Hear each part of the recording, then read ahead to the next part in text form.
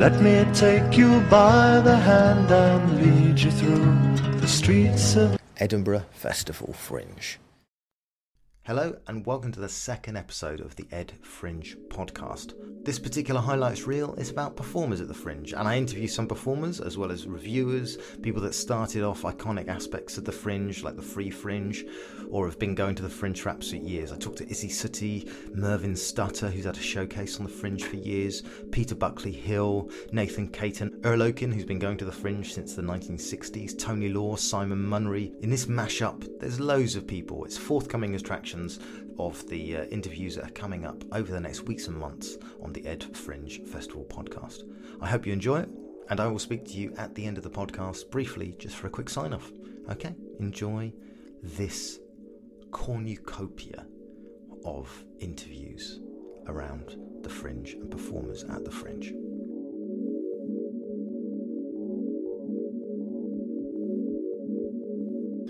It had a 360-degree balcony, and the stage was below that balcony, so people could and did drop stuff on you.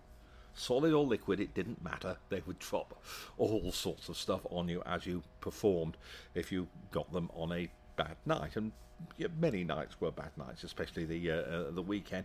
The only reason people performed there is you had about a 10% chance of winning them. I thought I would have a strategy. And this was my strategy. I went to there's a shop near Euston Station that specialises in this sort of thing, and good for those who like that sort of thing.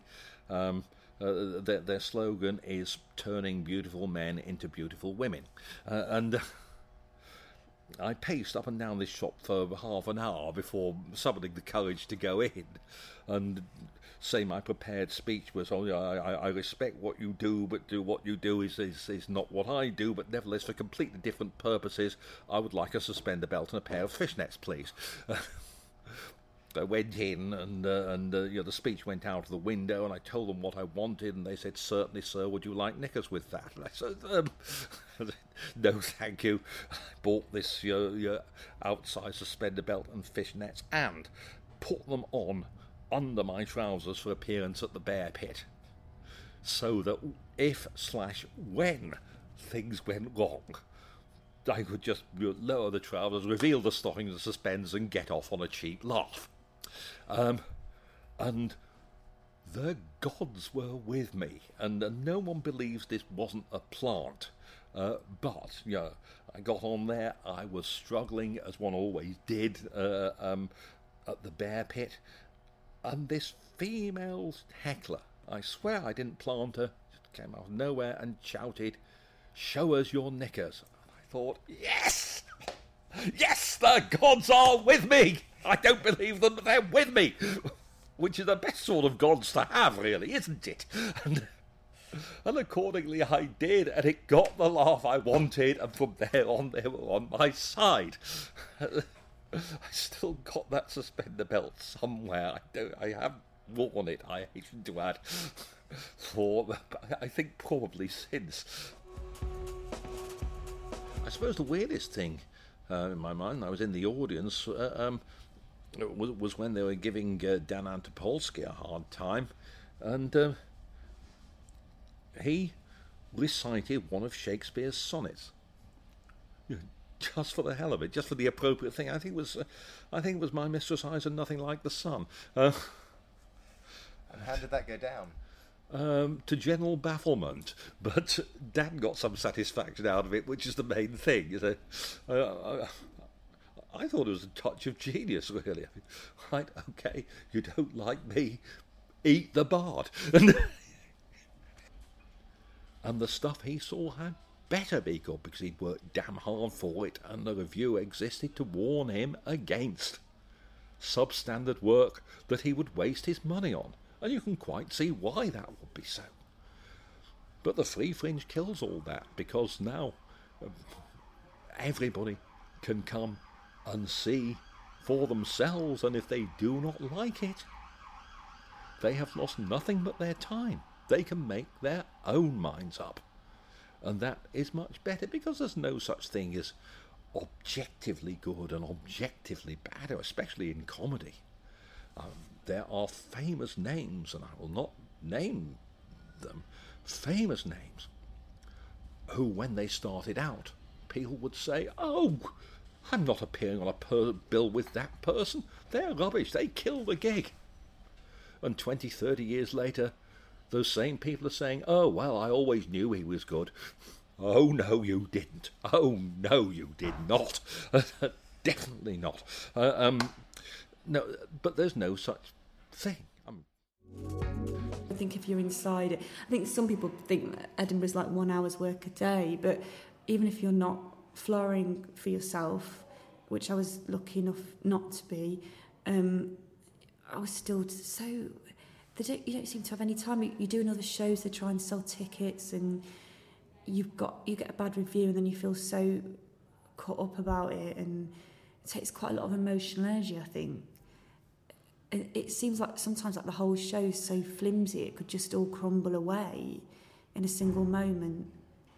Because there's nothing tangible about it. It's not like you've made a Hoover or something and you're showing it at a convention it exists. It's just you going on the stage. So I did Alternative Comedy Memorial Society, which is this sort of collective run by John Luke Roberts and Tom Tuck, and has a lot of a pool of different acts who perform there. And we did a show in the Pleasance Dome, and it just felt, everything seemed to come together perfectly. It's just nothing really, on paper it would just look like a gig, but the audience understood what we were trying to do. It's quite an experimental gig. The audience really went with it. It was on quite late at night. The audience was just the right level of drunk.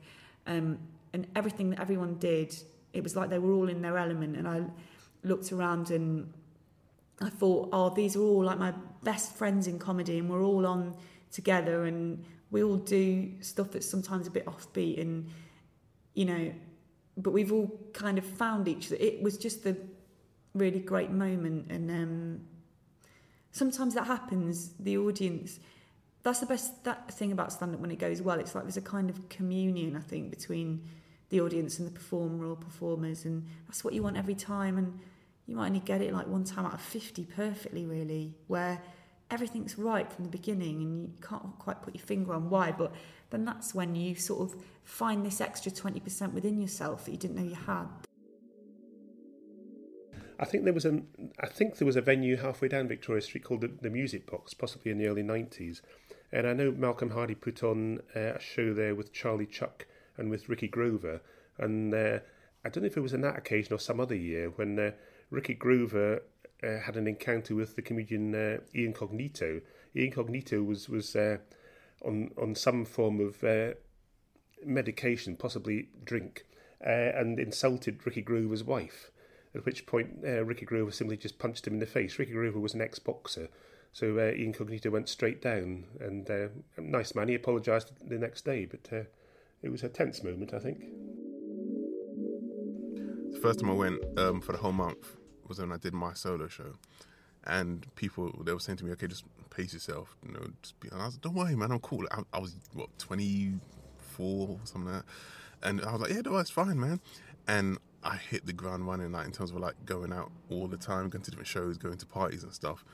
And I think the third week I lost my voice because I was just going out so much, and just because the thing is, Edinburgh Festival, it doesn't sleep. There isn't like a period in a day when there isn't something going on. Maybe between 4 a.m. and 6 a.m. when everyone kind of just goes to sleep. But after that, there's always something, and so I had too much partying and not enough sleeping, and I lost my voice for the third week. And don't get too drunk.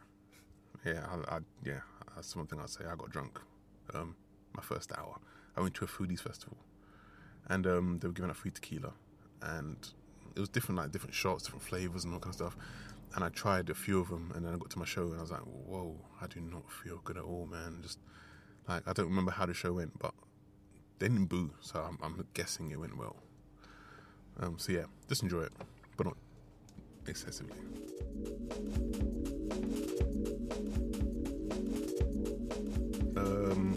I saw a man balance a pram on his chin in the Royal Mile, Yeah, it's part of a street show. Yeah, actually, to give him credit, it was impressive. It was good. Yeah, there's a baby in a pram. He took the baby out of the pram, gave it to the parent, and then got the pram. And then you thought, what's he gonna? He goes, I'm gonna juggle the pram. Is he? How can he juggle? And then he just put it on his head, and you're thinking, what's he doing? And then his arm just came out. It's like, oh, he's put the pram on his chin. And yeah, it wasn't. Well, I don't think it was like a inside job. Like, I don't think the baby was part of the whole magic stuff. It was a genuine trick. I don't know how he did that. Yeah, that was probably the most impressive thing I've seen in the warmer. Oh no, there's also been another one. Again, it was just a tonic at the Caves. Sean Walsh was doing his set, and John Robbins. Hope you don't mind me mentioning their names. Got on the mic. I was off stage, and he goes, Sean. And Sean, he stopped his set. He was doing his set. He was going well. He goes, what the hell? And then John goes, why did you sleep with my ex-girlfriend and then not call her again? And the whole audience went, whoa!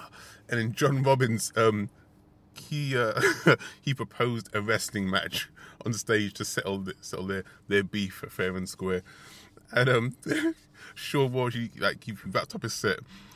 And as he was coming off, John came on, right, and ripped his shirt off and just took like a wrestling pose, like to do battle. And Sean just walked off, and then I just remember being there after the gig, and Sean just outside going, mate, that is bang out of order. And John was pissing himself, and the audience loved it as well. That's probably another wild thing that I've seen in Edinburgh.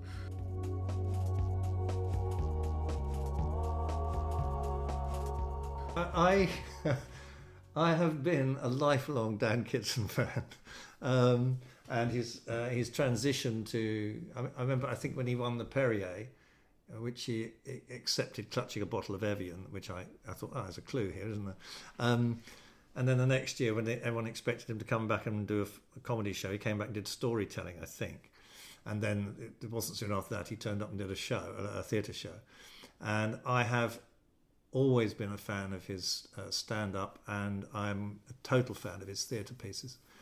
But what I liked about Dan was he wasn't aggressive or full-on. He had a lovely delivery, courtesy of his... not very heavy, but a little hint of stammer, and that lovely fetching thing where he's always just pushing his glasses back up his nose, and he would question the heckler and just take him apart quite quietly, because there's a massive brain in there. So conceptually, the bloke would be destroyed quite quickly, and he wasn't short on contemporary reference either. I just found his ability quietly to control a quite noisy audience fantastic. And so if Dan was on, I was always extremely happy man. And I have to just make sure that this is... Yes, the Fringe, the comedy end of the Fringe, which can dominate because it's good publicity, it's simple, comedians are one person, it's all very portable, and of course sometimes there's publicity off the back of what they're saying because they're being incredibly naughty, rude, offensive, whatever, or perceived to be, let me put it that way. But there are people, managements now take their comedians up there purely to drive them towards TV. People are doing chat shows to try and get a chat show on TV. There's so many of the performances in the comedy variety end of the market, which is just looking for television and making the career bigger in that way. And yet, if you sometimes look at the older performers who were sort of around and made their names earlier days in the 80s and early 90s, who are still up there, to come back year after year because they like it, that their stuff and where they play and how they play is as much in touch with the spirit of the Fringe as some of the young 18-year-olds or whatever turning up with a fresh, non-career-based kind of, this is what we've created, this is what we want to show you. The same sort of attitudes. There might be more energy in the younger ones than the older ones, but essentially the spirit is there, that it's about being at the festival, maybe do something different, risk a little, I don't know, things like that. Because the middle stuff that's heading for TV will not risk. It can't risk because that might mean they upset somebody and then the TV won't touch them.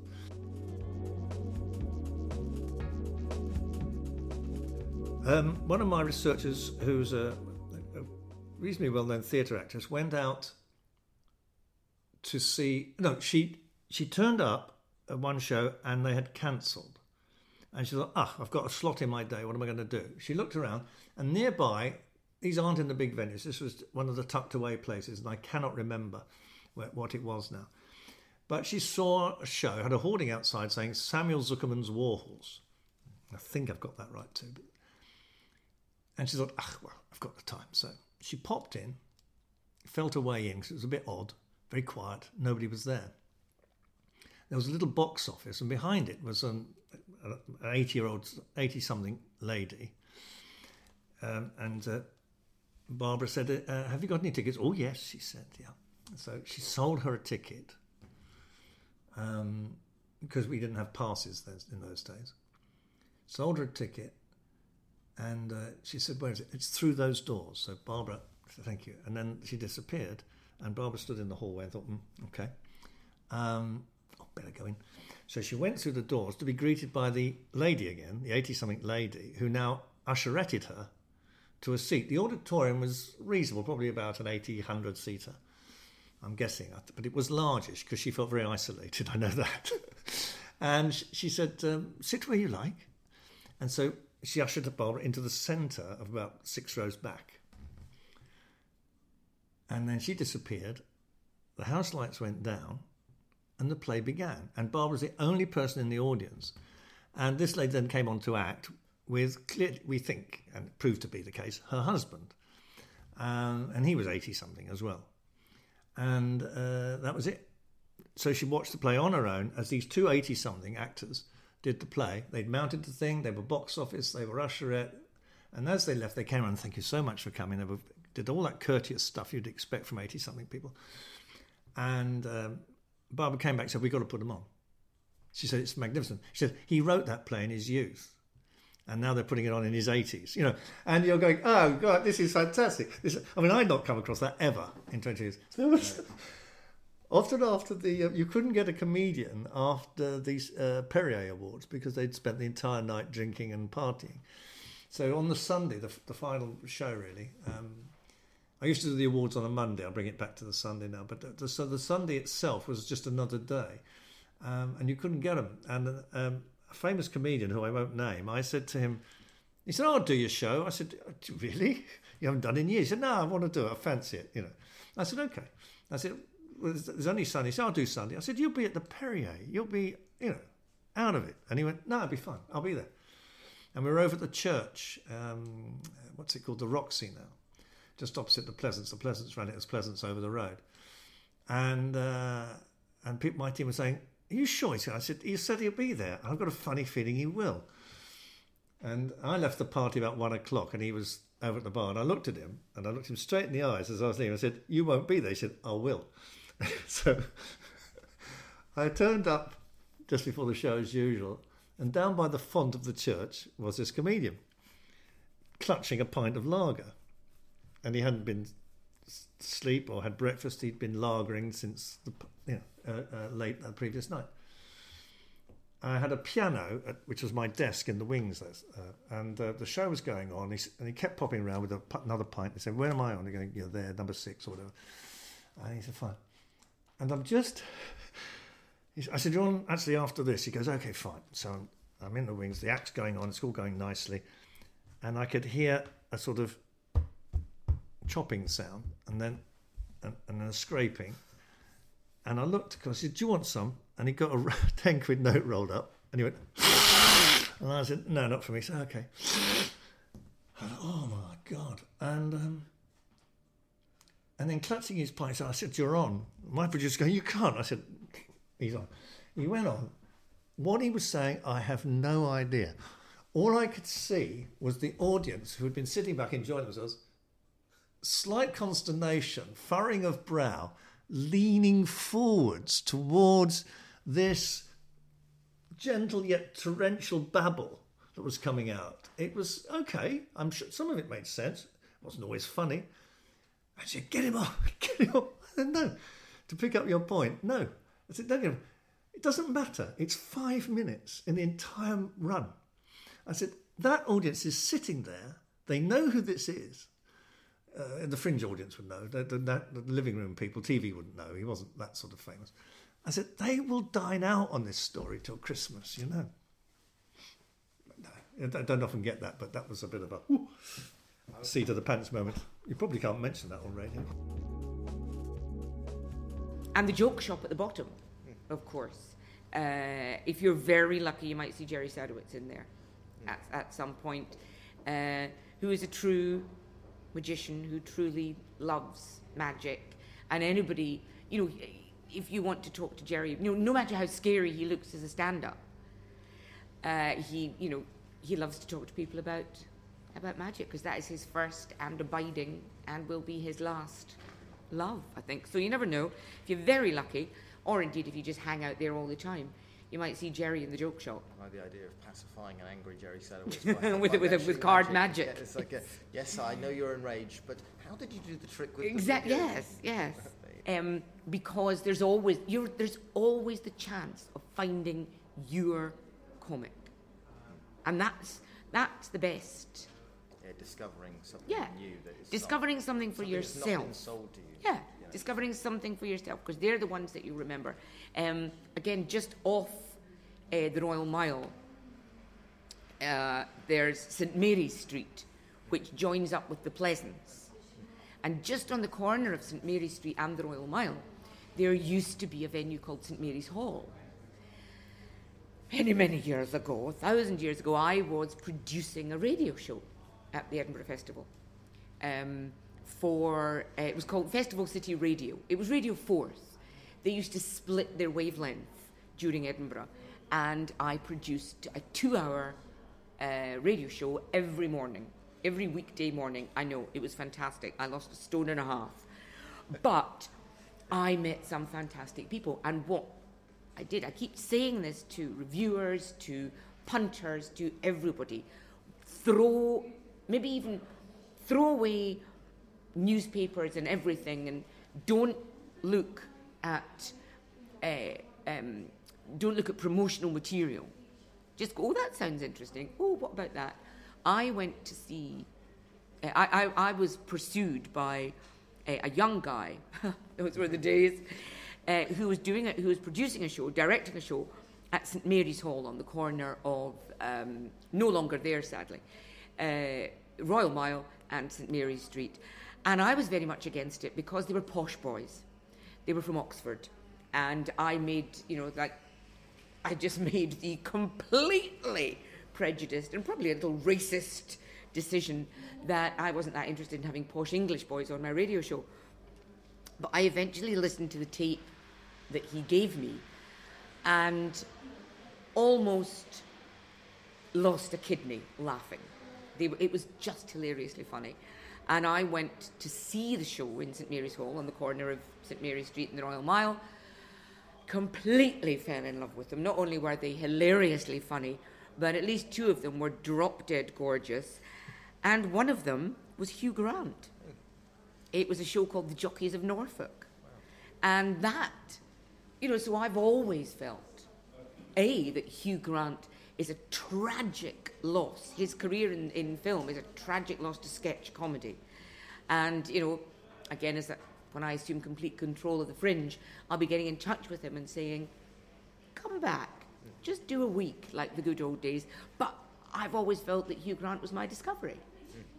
Because I found him in a little church hall, on the corner of the Royal Mile. Just wonderful, brilliant. And there's always going to be somebody there that's a little bit wonderful. And he's not going to be playing the conference centre, and he's not going to be in the McEwen Hall. He's going to be under a pub, there's some wonderful little strange quirky venues, like, as I say, the fudge shop on the Royal Mile, and they are the ones you should be going to. And then there's what was the Gilded Balloon. That was a great, it kind of epitomises the Fringe with, Karen Corrin, who is somebody who always did and still does take a risk on people that nobody's ever heard of, because she, in her gut, feels that they will be good. And the Gilded Balloon was always somewhere where you could see new, strange, wonderful. I remember, I don't know how many years it is now, probably 12 years, something like that. I was reviewing, but I was also making a documentary for Carlton Television. So I was hurtling around constantly, kind of under 2 tons of camera equipment. And it was about halfway through the Fringe, and I was just at the stage where I was thinking, please don't make me go and see another stand-up comic. I'm losing words to describe them. Even if I like them, I don't know what to say, because there's a certain sameness to a stand-up comic. And it was at the Gilded Balloon, so oddly enough, it was a brilliantly sunny day. I grabbed my ticket from the Gilded Balloon box office, and it was in Gilded Balloon Backstage 2, which was all the way up the steps at the back of the Gilded Balloon. And I was so grumpy by the time I got there. And I was cutting it very fine. And the person at the door took my ticket and went and said, you look a bit worn out. I went, yes, I've just got... I'm sorry, I'm nearly late. I went, no, he said, you're not late. It's fine. I went, oh, for God's sake. And he said, would you like me to take care of all this stuff? I thought, that'd be fantastic. And he said, is there anything else I can do to make your day better? And I thought, this is marvellous front-of-house attention by Gilded Balloon. Well done, Karen Goran. And I said, well, a large Jack Daniels wouldn't go amiss. And he said, would you like ice with that? So I said, yes. So he went away with, I got my ticket stub, went in, sat down, and I thought, this is, okay, I'm actually feeling better now. I'm feeling quite good. So got out my pad, and the voice said, ladies and gentlemen, please welcome to the stage, Adam Hills. And it was the bloke from front of house with a large Jack Daniels on ice for me. And he had no idea who I was. And I thought, oh, this is a bit embarrassing. But luckily enough, it was utterly brilliant. And about halfway through the show, which I was adoring, he looked over and he said, you feeling a bit better now? And I went, yes, I am, thank you very much. And he went, what are you writing? And I said, well, I'm actually writing a review of your show. And he went, oh, is it a good one? I said, yes, it's okay, it's a good one. He went, oh, I think we have to see it. So he came over, took my pad from my nerveless grasp, read out my notes to the audience and said, oh, I think we can do better than that. So with the help of the audience, he wrote part of the review, which I printed in the Scotsman, because I felt, well, I mean, it wasn't that witty, but it was heartfelt, and it said how fantastic the show was, and it was brilliant. There's Pizza Express. There is a Pizza Express out there. I like the way that Pizza Express and Nando's are. I know, it's very bad, really bad eating habits come out here. That's the thing. I probably don't enjoy enough of the cultural sides of Edinburgh, because I was spending my whole time being self-obsessed and worrying about my show. All I can think of is just when I did my first year at the Underbelly, when it was really quite in 2002, and that was the back end, that back exit entrance in, and that was it was this venue that nobody had heard of at the time. So I remember that. I remember still standing outside desperately going, my show's on in 15 minutes, and I'd even been nominated for newcomer, and I think I was still struggling for numbers. And I remember this one woman came on, and her actors and stuff. Are you looking at my tits? Are you look? And we weren't until she said that. And then, then you're kind of left in a. Does she want us to? You're looking at my tits. That's all it was. For 10 minutes, he went off, and hey, well done, because we appreciate everyone having the courage to get up and perform. It seemed quite. Still doing some odd poetry, and I don't know what it was. Shows in Daniel Kitson Leighton Live when he was like being heckled. He was brilliant. Mark Lamar being heckled at Leighton Live. He just started doing the word, and he did one of the physically bravest things I've ever seen. And he came on, he was wearing glasses, he started wearing glasses, and he was just getting heckled. He was on TV, he was famous. It was 2 a.m, just endless heckles, and he said, all right, I'm putting you on hold, don't deal with one at a time. And he was dealing with these heckles wittily. He was always very good, very sharp, fast with his responses. Bang, bang, putting these people down, putting them down, putting them down.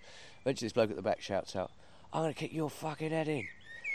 And Mark goes, all right then, takes his glasses off, puts them at the side, and this bloke comes from the back. Obviously he couldn't have seen him because of the lights.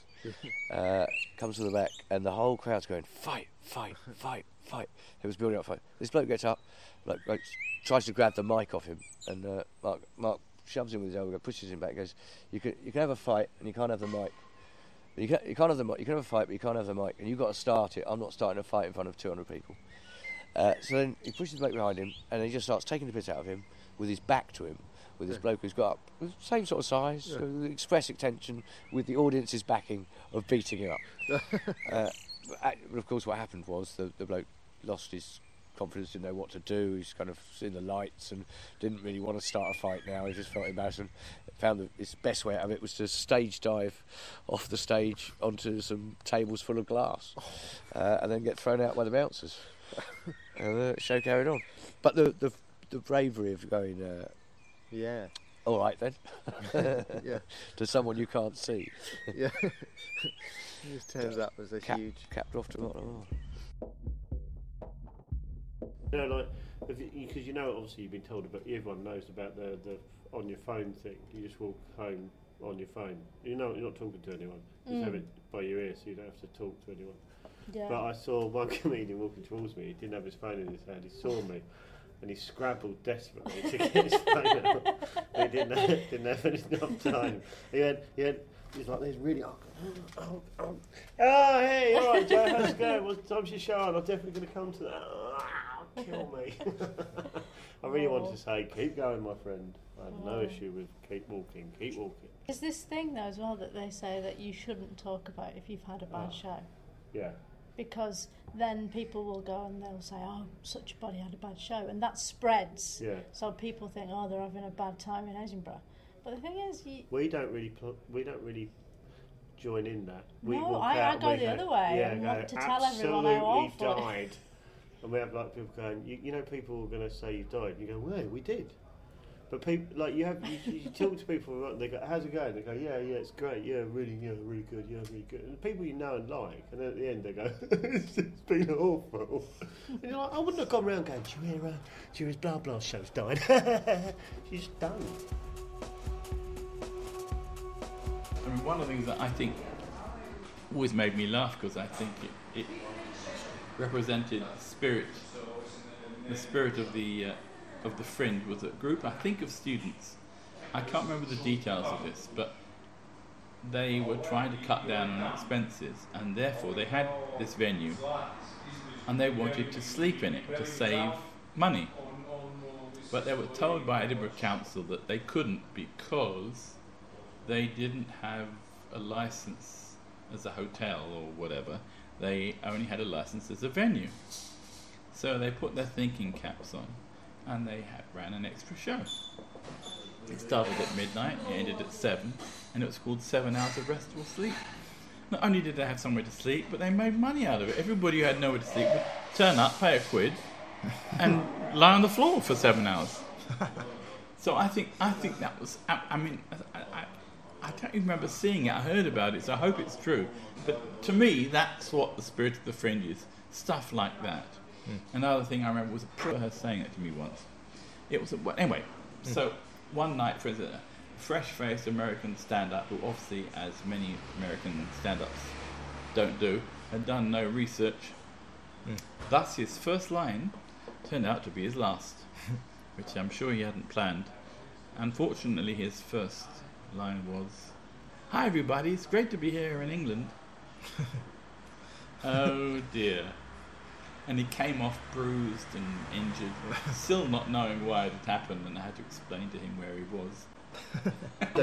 There was a point, I don't know what it's like now, that any church, if you had a room with a large wardrobe in it, there'd be a show there. One of my favourite shows was he was there from 1947 onwards. This guy, and it was called The Smallest Show in the World or something. And it was one guy on a motorbike.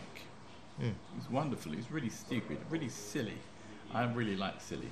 And so he'd have a motorbike with a sidecar, and if you sat in the sidecar, it was like a very, very miniature theatre with flock wallpaper and a little tiny chandelier. And everybody else just stood around the motorbike sidecar while he did this ridiculous sort of 20-minute nonsense.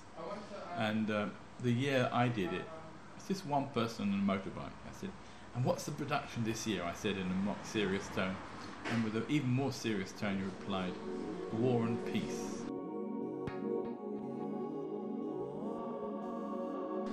One person I haven't mentioned who's very important, and I can't remember where because he's run it in various places, but there's a gentleman called Mervyn Stutter. He, like me, does comedy with music, and he wasn't selling enough tickets to his own show. I think that was the reason for this, and he thought he'd run a sort of Michael Parkinson show, The Fringe, which he called, I don't know what he called, The Best of the Fringe. I think he called it Mervyn Stutter's Pick of the Fringe. That's it. Yeah. This way he gets a free ticket to go and see any shows that he wants to, which is great for him. He wears a dreadful pink suit, and he can do some of his songs in the show every day. He can fill the place out, and it's a very good service because he picks some of the best people around. You can go and see in an hour, 6 really good bits of which we might say, I've enjoyed the show, but of those 6, the one I really want to see is that one, number 4. So it helps you, saves you money without you having to spend all the money seeing all of them to find that, it was all right, but it's not really my thing. But you might find something really you hadn't even thought about going to see, because it's not just stand-up shows, it's all sorts of things. Modern dance, juggling, could be in it. And he's given a really good service to the Fringe. I think it's the most important thing, now that the Fringe Club isn't there anymore, it's the only place where, without costing you any money, you can do a little bit of your show, and then you go outside and leaflet like mad afterwards. That's the only one. It's a really important service that he gives, so I recommend anybody that they go and see Mervyn Stutter. Really, it can be quite tough in a sort of, feel sorry for me, but you loads of things happen. I remember once, the first year I went up there, I had a girlfriend who was in another show, and one night I can't remember what I was doing, but she was out at a bar and she got hit on by Steve Coogan, and she didn't go back to his hotel and came back to me, and I was like, "What are you doing, man? My girlfriend could have fucked Steve Coogan. That would have been, I would have been fine." Now, obviously, I don't think she had any interest in but yeah, no, we were nominated alongside Tim Minchin, Whatever's Happened to Him, Mark Watson, the same, Rod Gilbert, a guy called Charlie Pickering, who's got his own TV show in Australia, and Torsten Harvey. So and who's here in your living room doing the podcast? Only Luke Toulson. Well, Mark's coming later. Well, he didn't win either, but he's done all right since. I believe your girlfriend's sleeping with him right now. That's why I couldn't make it any earlier.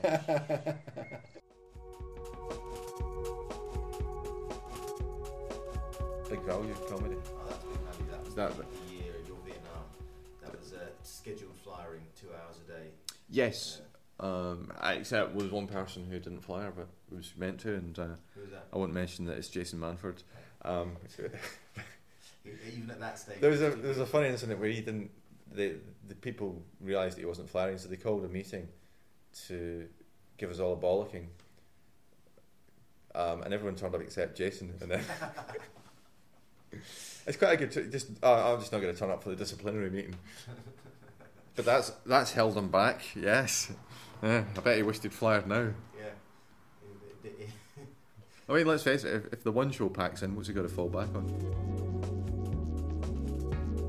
And there you go. There's a little bit of a mega mix, a little bit of a taste of what's coming up over the next weeks and months. Thanks for listening. For all things Ed Fringe podcast, go to Patreon/Barry Ferns, and you can get extra bits and bobs there and longer versions of interviews when they come up, and other podcasts to boot. And if you like this, I think what people say is rate it. Could you rate it in some way? I mean, that would be great, because it just means that more people get to hear it. But for now, have a lovely week, and I'll see you on the other side of the week for another release. Goodbye, everyone.